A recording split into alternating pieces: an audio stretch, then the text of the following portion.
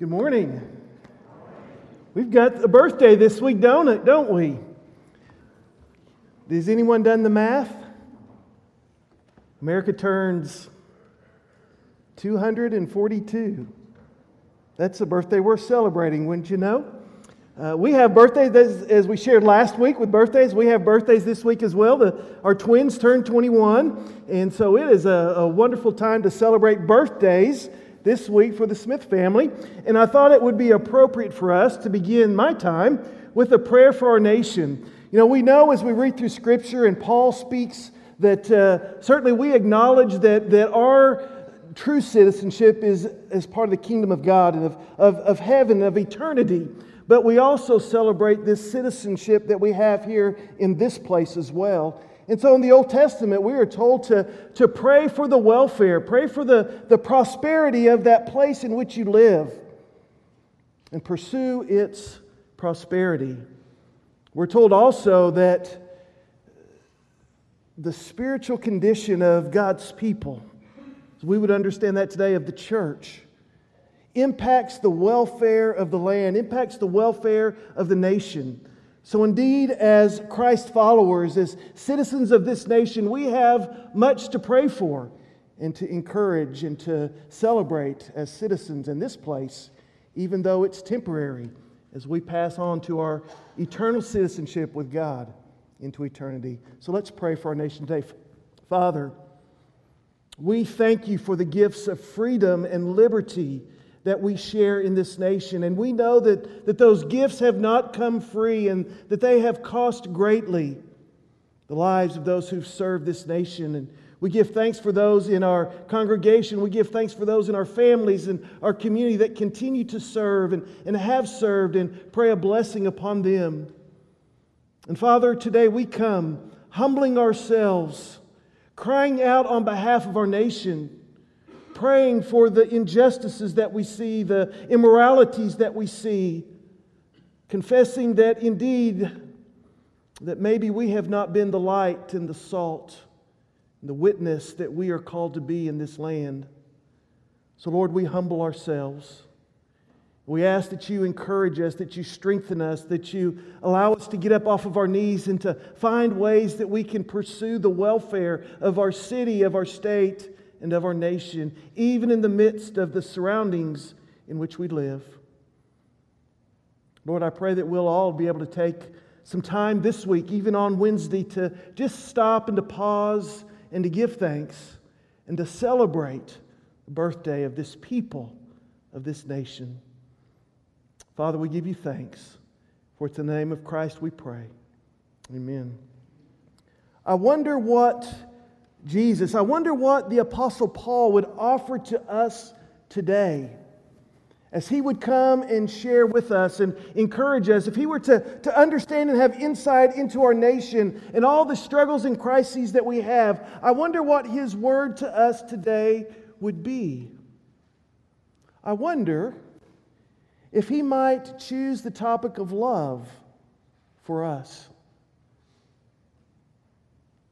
This passage in 1 Corinthians 13 is a beautiful passage, and we hear it around wedding times, and we hear it as we reflect on the gift of love in our lives, in our family, and in our church. But I wonder if there's a broader and greater expression and understanding that we could open our hearts and our lives to even today.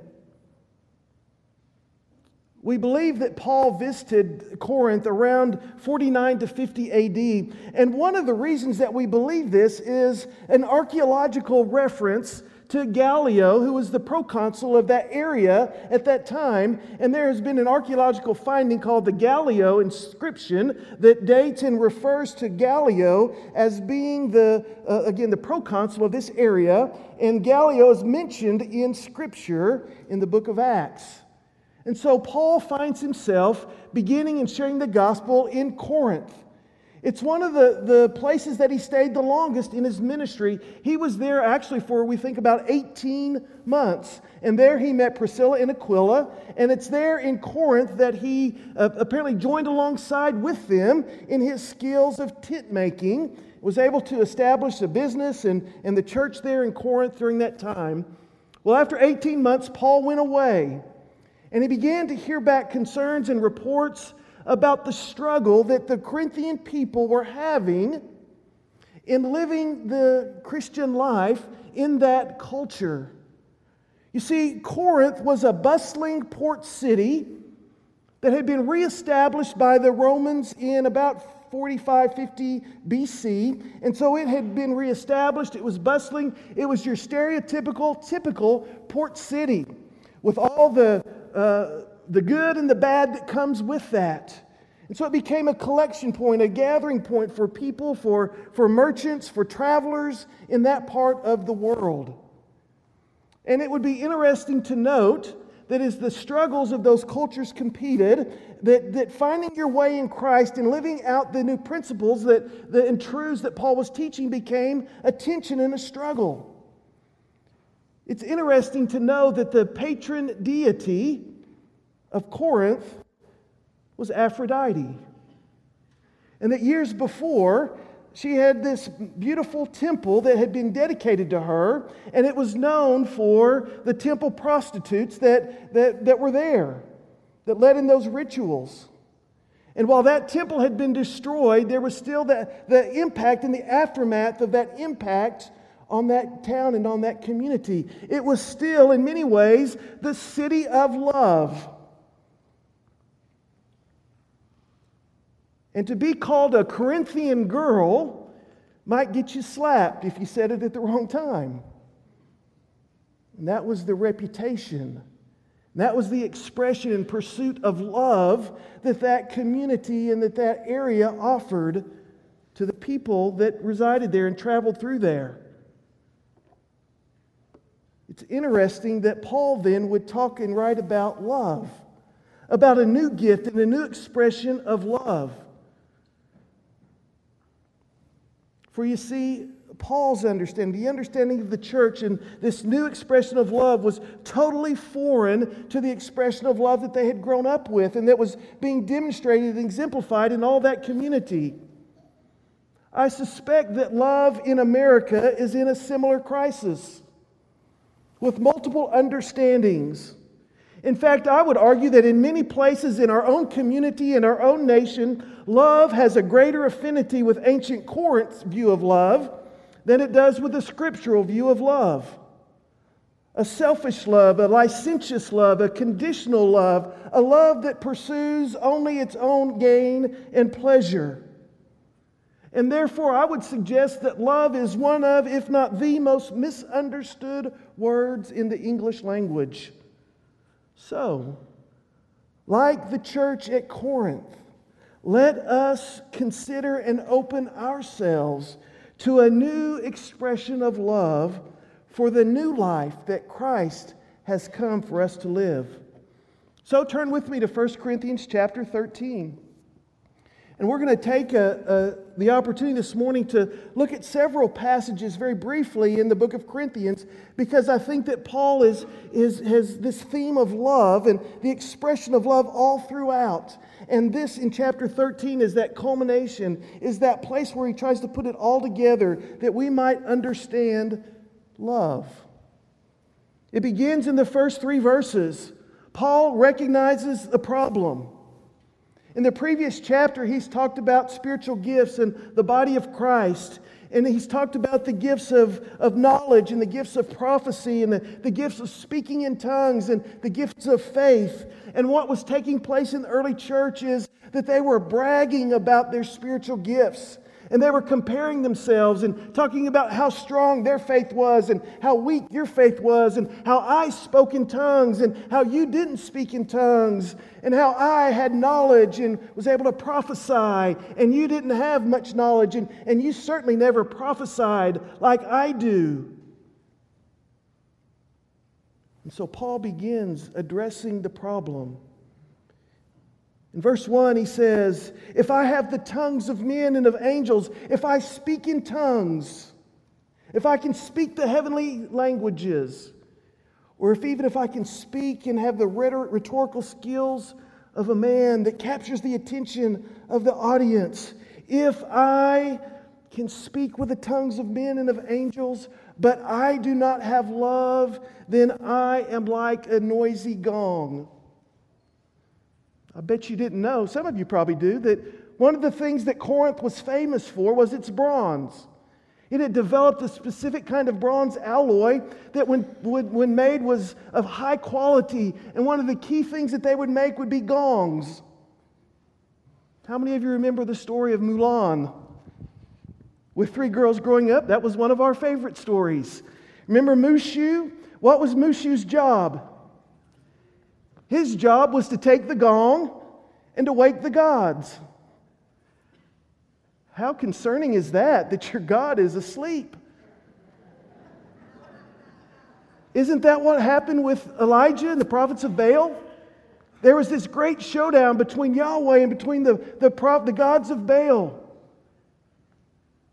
And the prophets are crying out, and Elijah's making fun of them. He says, you need to cry out a little louder because your God must be asleep.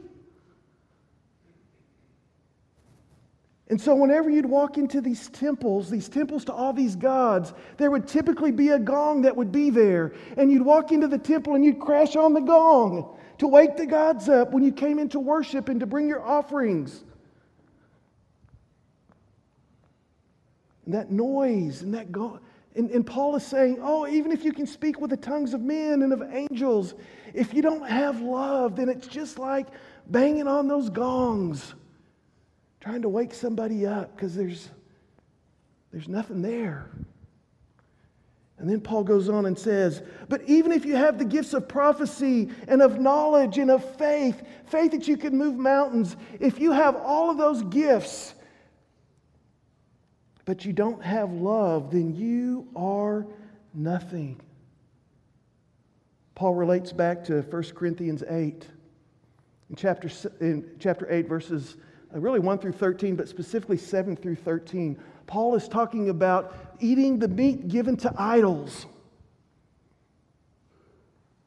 And some of you have this knowledge, and some of you have come to this place where you understand that it's okay for you to eat the meat that was sacrificed to these idols. It's cheap meat, it's good meat, and enjoy. But what you don't realize is that there's brothers and sisters, there's weaker brothers and sisters that haven't come to that place of knowledge. And what you're doing is you're inviting them over to your house, you're taking them out to eat, and you're putting this meat before them. And in their weakened state, you're convincing them, it's okay, it's okay, it's okay. And they eat it, and they have guilt. And Paul is saying, you've taken your knowledge and you have ruined your brother and your sister. That is not love.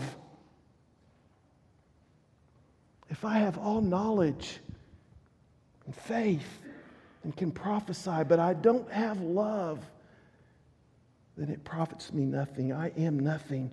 He goes on to say in verse 3, if I give all my possessions to feed the poor, if I surrender my body to be burned, if you'll notice, there's probably, if your translation says I've given my body to be burned, there's probably a note at the bottom of the page that says, given your body that you might boast, that I might boast.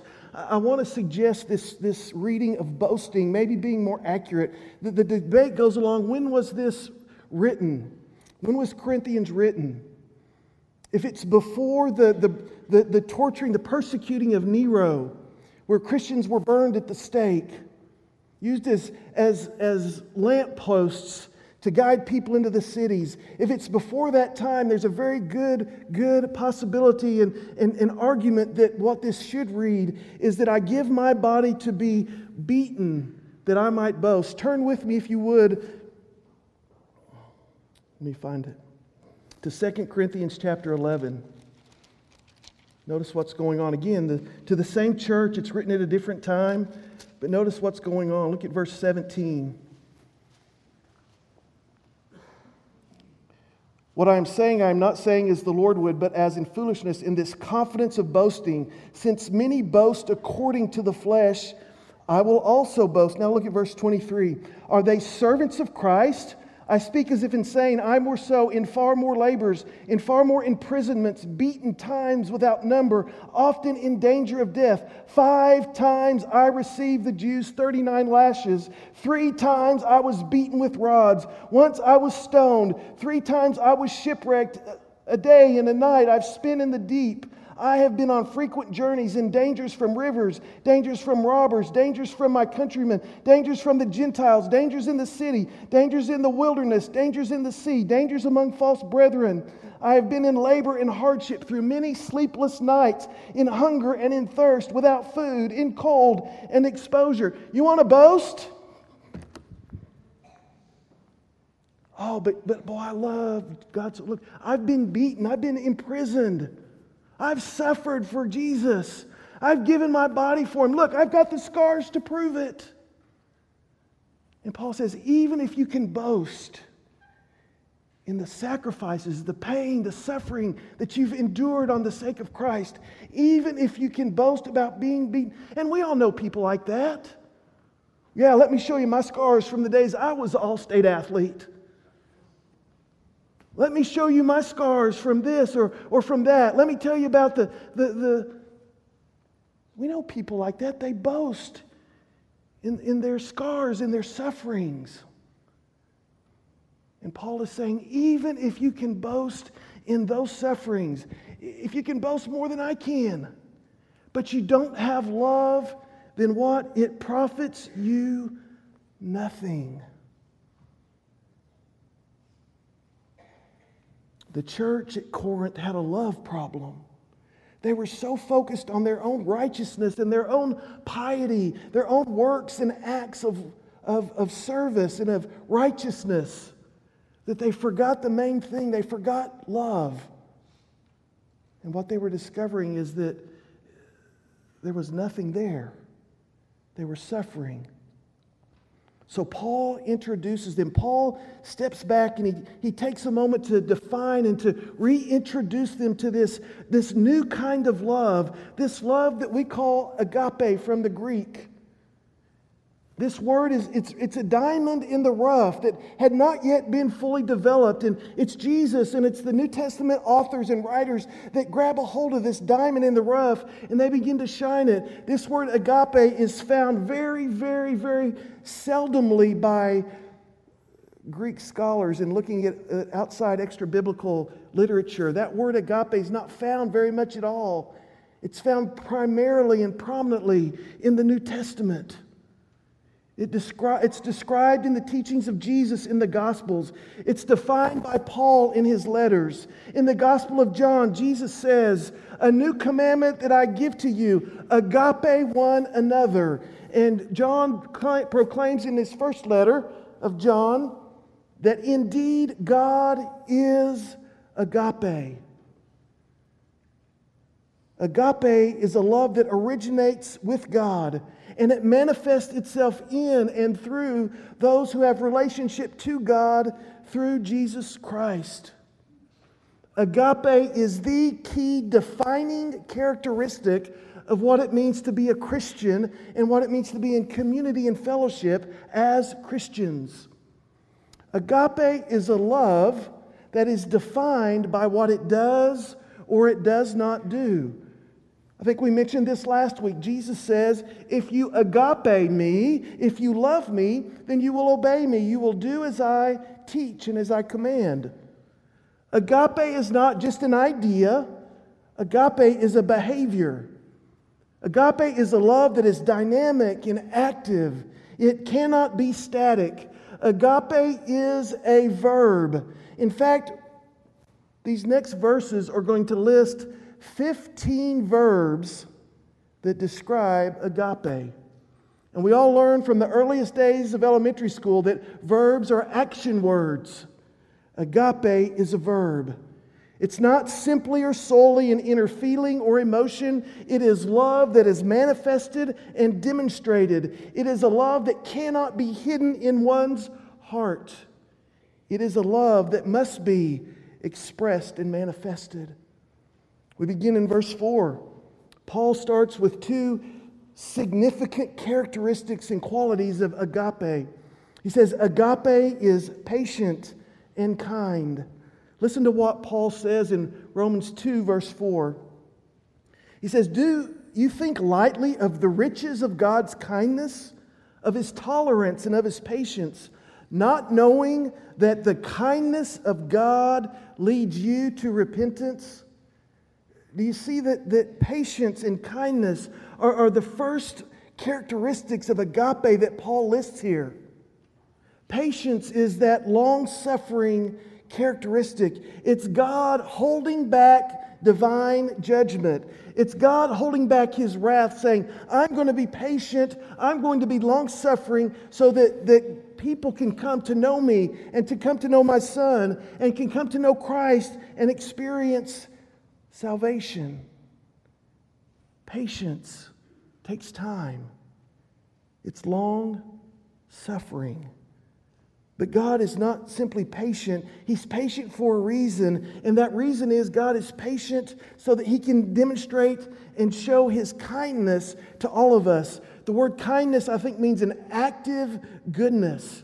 An active goodness where God is out to show us His mercy, His forgiveness, His salvation. So God's kindness is reaching out to love and to forgive and to bring the world into salvation. But it takes His patience, His long-suffering, to allow His kindness to infiltrate and permeate the world. Through agape, the work of God, the work of His patience, of His kindness, now becomes the work of those who are in Christ. God working in and through us to offer kindness and patience to others. Some of you are familiar with the story of Abraham Lincoln and Edwin Stanton. They were bitter political enemies. At least Stanton thought they were bitter political enemies. He called Lincoln a painful imbecile. He called him a long-armed creature. In fact, he called him a gorilla. He called him a low, cunning clown. No one treated Lincoln with more contempt before he became president than Stanton did. Yet when Lincoln became president, he invited Edwin Stanton to be his Secretary of War. Lincoln said he was the best man for the job. Lincoln showed patience and he showed kindness. He long suffered that relationship. And on the night Lincoln was assassinated in Ford's Theater and they took him across the street to that home, it was Edwin Stanton that came and stood by his side. And as Lincoln lay there dying, Edwin Stanton said, "Truly, this is the greatest leader of men that the world has ever known." Abraham Lincoln practiced kindness and patience. And he won a friend. And he won a co-worker. And he won someone over that made contribution to Lincoln's work in his life and to this nation. Love is patient and kind. Now notice what begins to happen. Paul begins to describe what agape is not.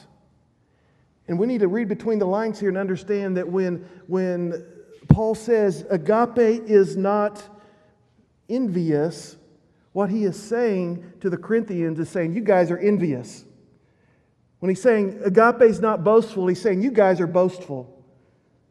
So Paul begins in verse 4 by saying, love, agape, is not envious, it is not boastful, it is not proud. Some of your translations may say, agape, love, is not jealous. Love does not have a rivalry. Love is not covetous. There's two kinds of envy that we struggle with. First of all is the envy of what others have or possess that we do not have. And we want that, and we crave that, and we lust for that, and we covet that, and we want that for ourselves. Love is not covetous. But love is also not begrudging. One of the things I've learned is that there's another kind of envying. It's the envying that relates to people who find joy or pleasure or happiness, find blessedness. And another aspect of envy is that I don't necessarily want what you have, but I don't want you to have it either. Because I see that it brings you happiness. And I see that it brings you joy. And I see that it brings you a contentment to life. And I don't want you to have that. I don't want what you have, but I don't want you to have it either. And Paul says love is not envious. It's not covetous. It's not begrudging. Love is not boastful. This word boastful means love is not like a windbag. And what we mean by a windbag and boastful here is a braggart, someone who is so self-centered that even in their own boasting, they do so to wound and to hurt others. They build themselves up by knocking others down. Oh, I see this in the world of sports and in competition. Whatever happened to the team that could just win and be a good sport and talk about how hard they worked instead of trashing the other team? Man, we killed them. They're no good. They need to just quit this game because they're so bad. We tear others down so that we can build ourselves. We brag about ourselves in a way that hurts and destroys others. Love is not that way. Paul continues, love is not proud. It's not puffed up. 1 Corinthians 8:1, Paul says, knowledge puffs up. That's the passage where he's talking about eating meat before those who aren't ready for that, who are weak in that, who would feel defiled by that. And you pressure them to eat that meat, and you ruin them. Knowledge puffs up. But then the next phrase in chapter 8, verse 1, but agape builds up. Agape tempers and harnesses our knowledge so that it can be expressed and lived out in a context of love. Paul continues, agape is not rude, it is not self-seeking, it is not easily angered. This word rude can mean acts unbecomingly. Again, it comes with the idea of bringing shame and disgrace upon others. Turn back just a couple of chapters to 1 Corinthians 11. It's this beautiful story in verse 23 that talks about the Lord's Supper and that the Lord had given this to you. But just look back a couple of verses. The Corinthians church was gathering, and they were gathering to have a meal before, a potluck meal before they had the Lord's Supper. Except this was potluck without sharing. And so you had people of all different socioeconomic statuses. And you had people showing up, and some would literally sit there and watch the wealthy people eat and drink and party and fellowship while they were sitting there hungry and thirsty. And look what Paul says in verse 22. What? Do you not have houses in which to eat and drink? Or do you despise the church of God and shame those who have nothing? What shall I say to you? Shall I praise you? In this I will not praise you. This is rude behavior. Rude behavior is that which tries to shame and disgrace others. Paul goes on, says, love is not self-seeking. Look at chapter 10, verse 24. Paul is introducing this idea and reinforcing and teaching it as well.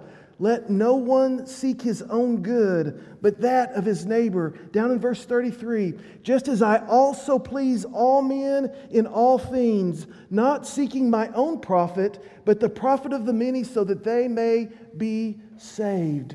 In Philippians 2, verse 4, Paul puts it this way, that we are to consider other people as more important than ourselves. Why? Because love is not self-seeking.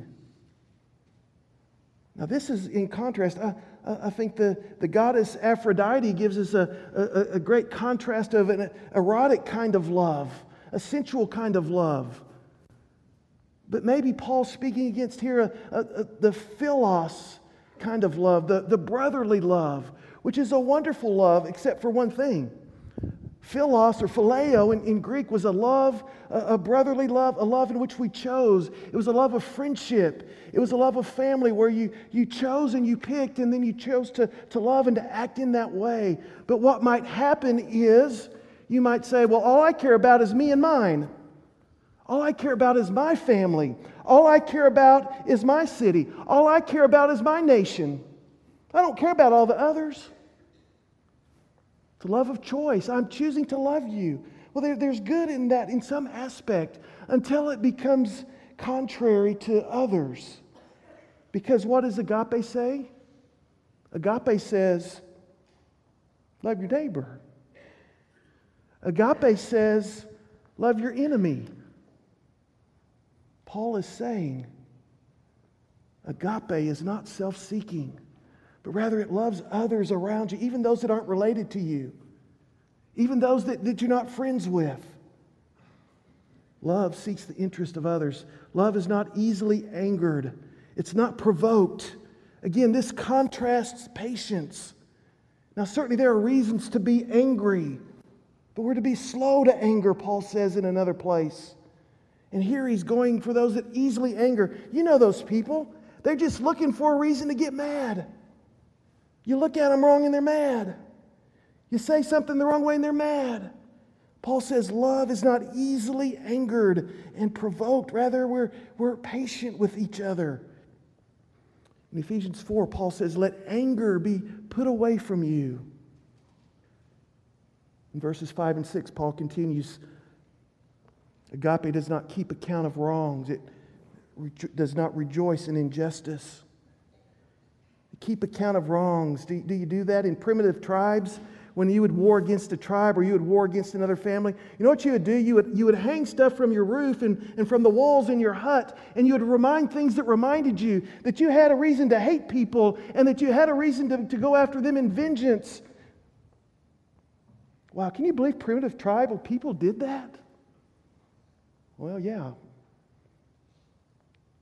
What do you have around your house, your office place, that reminds you how much you hate and despise and need to have revenge on somebody else? Just keep it there in sight, just to remind you that they need to get theirs, that God's after them, you're after them. Love does not keep account of wrongs. It doesn't rejoice in injustice. Oh, how we love to gossip and to heap upon others when they do something wrong. Oh, did you hear about this person? Did you hear what they did? Oh, did you hear that injustice or that wrong that they did? And we rejoice in that. I had a group of teenage boys that in one of the youth groups I was a part of, and they would go to parties with alcohol, and they were underage, and everyone there was underage. And I said, what are you guys doing going to that party? Oh, we just like to watch everybody get drunk and walk around and stagger and make fools of themselves. Yeah, we're rejoicing in unrighteousness, aren't we? That's not love. That's not agape. And then Paul returns. He switches back to positive expressions. He says, agape rejoices when truth wins out. Love stands for truth and justice and mercy, and we need to learn to celebrate and reinforce those moments. Agape bears, believes, hopes, endures all things. In verse 7, it bears all things. There is nothing that agape cannot persevere. It cannot face. Agape believes and hopes all things, but here's a caution. The focal point of agape is God. We cannot always believe in and hope the best for everyone. Now follow me carefully, because people let us down, and you know those people, you've given them second and third and fourth and fifth chances, and you want to believe in them, but you've been hurt, and you know that you could be hurt and others could be hurt. And so you approach it with careful. But here I think is what Paul is saying. While we cannot always believe in the best for everyone, we can always believe in and hope that God is present and working in me and in others. I can always believe and hope in you because I am confident that God is working in you. So my faith is in God.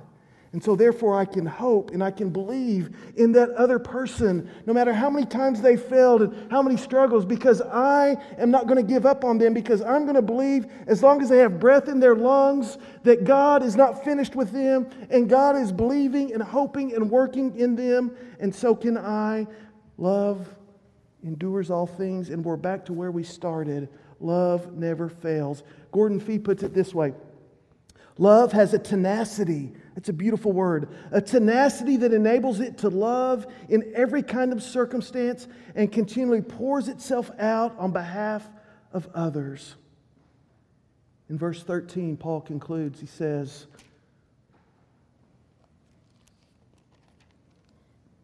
now faith, hope, love abide. These three. He's referring to all those spiritual gifts. Those are going to pass away.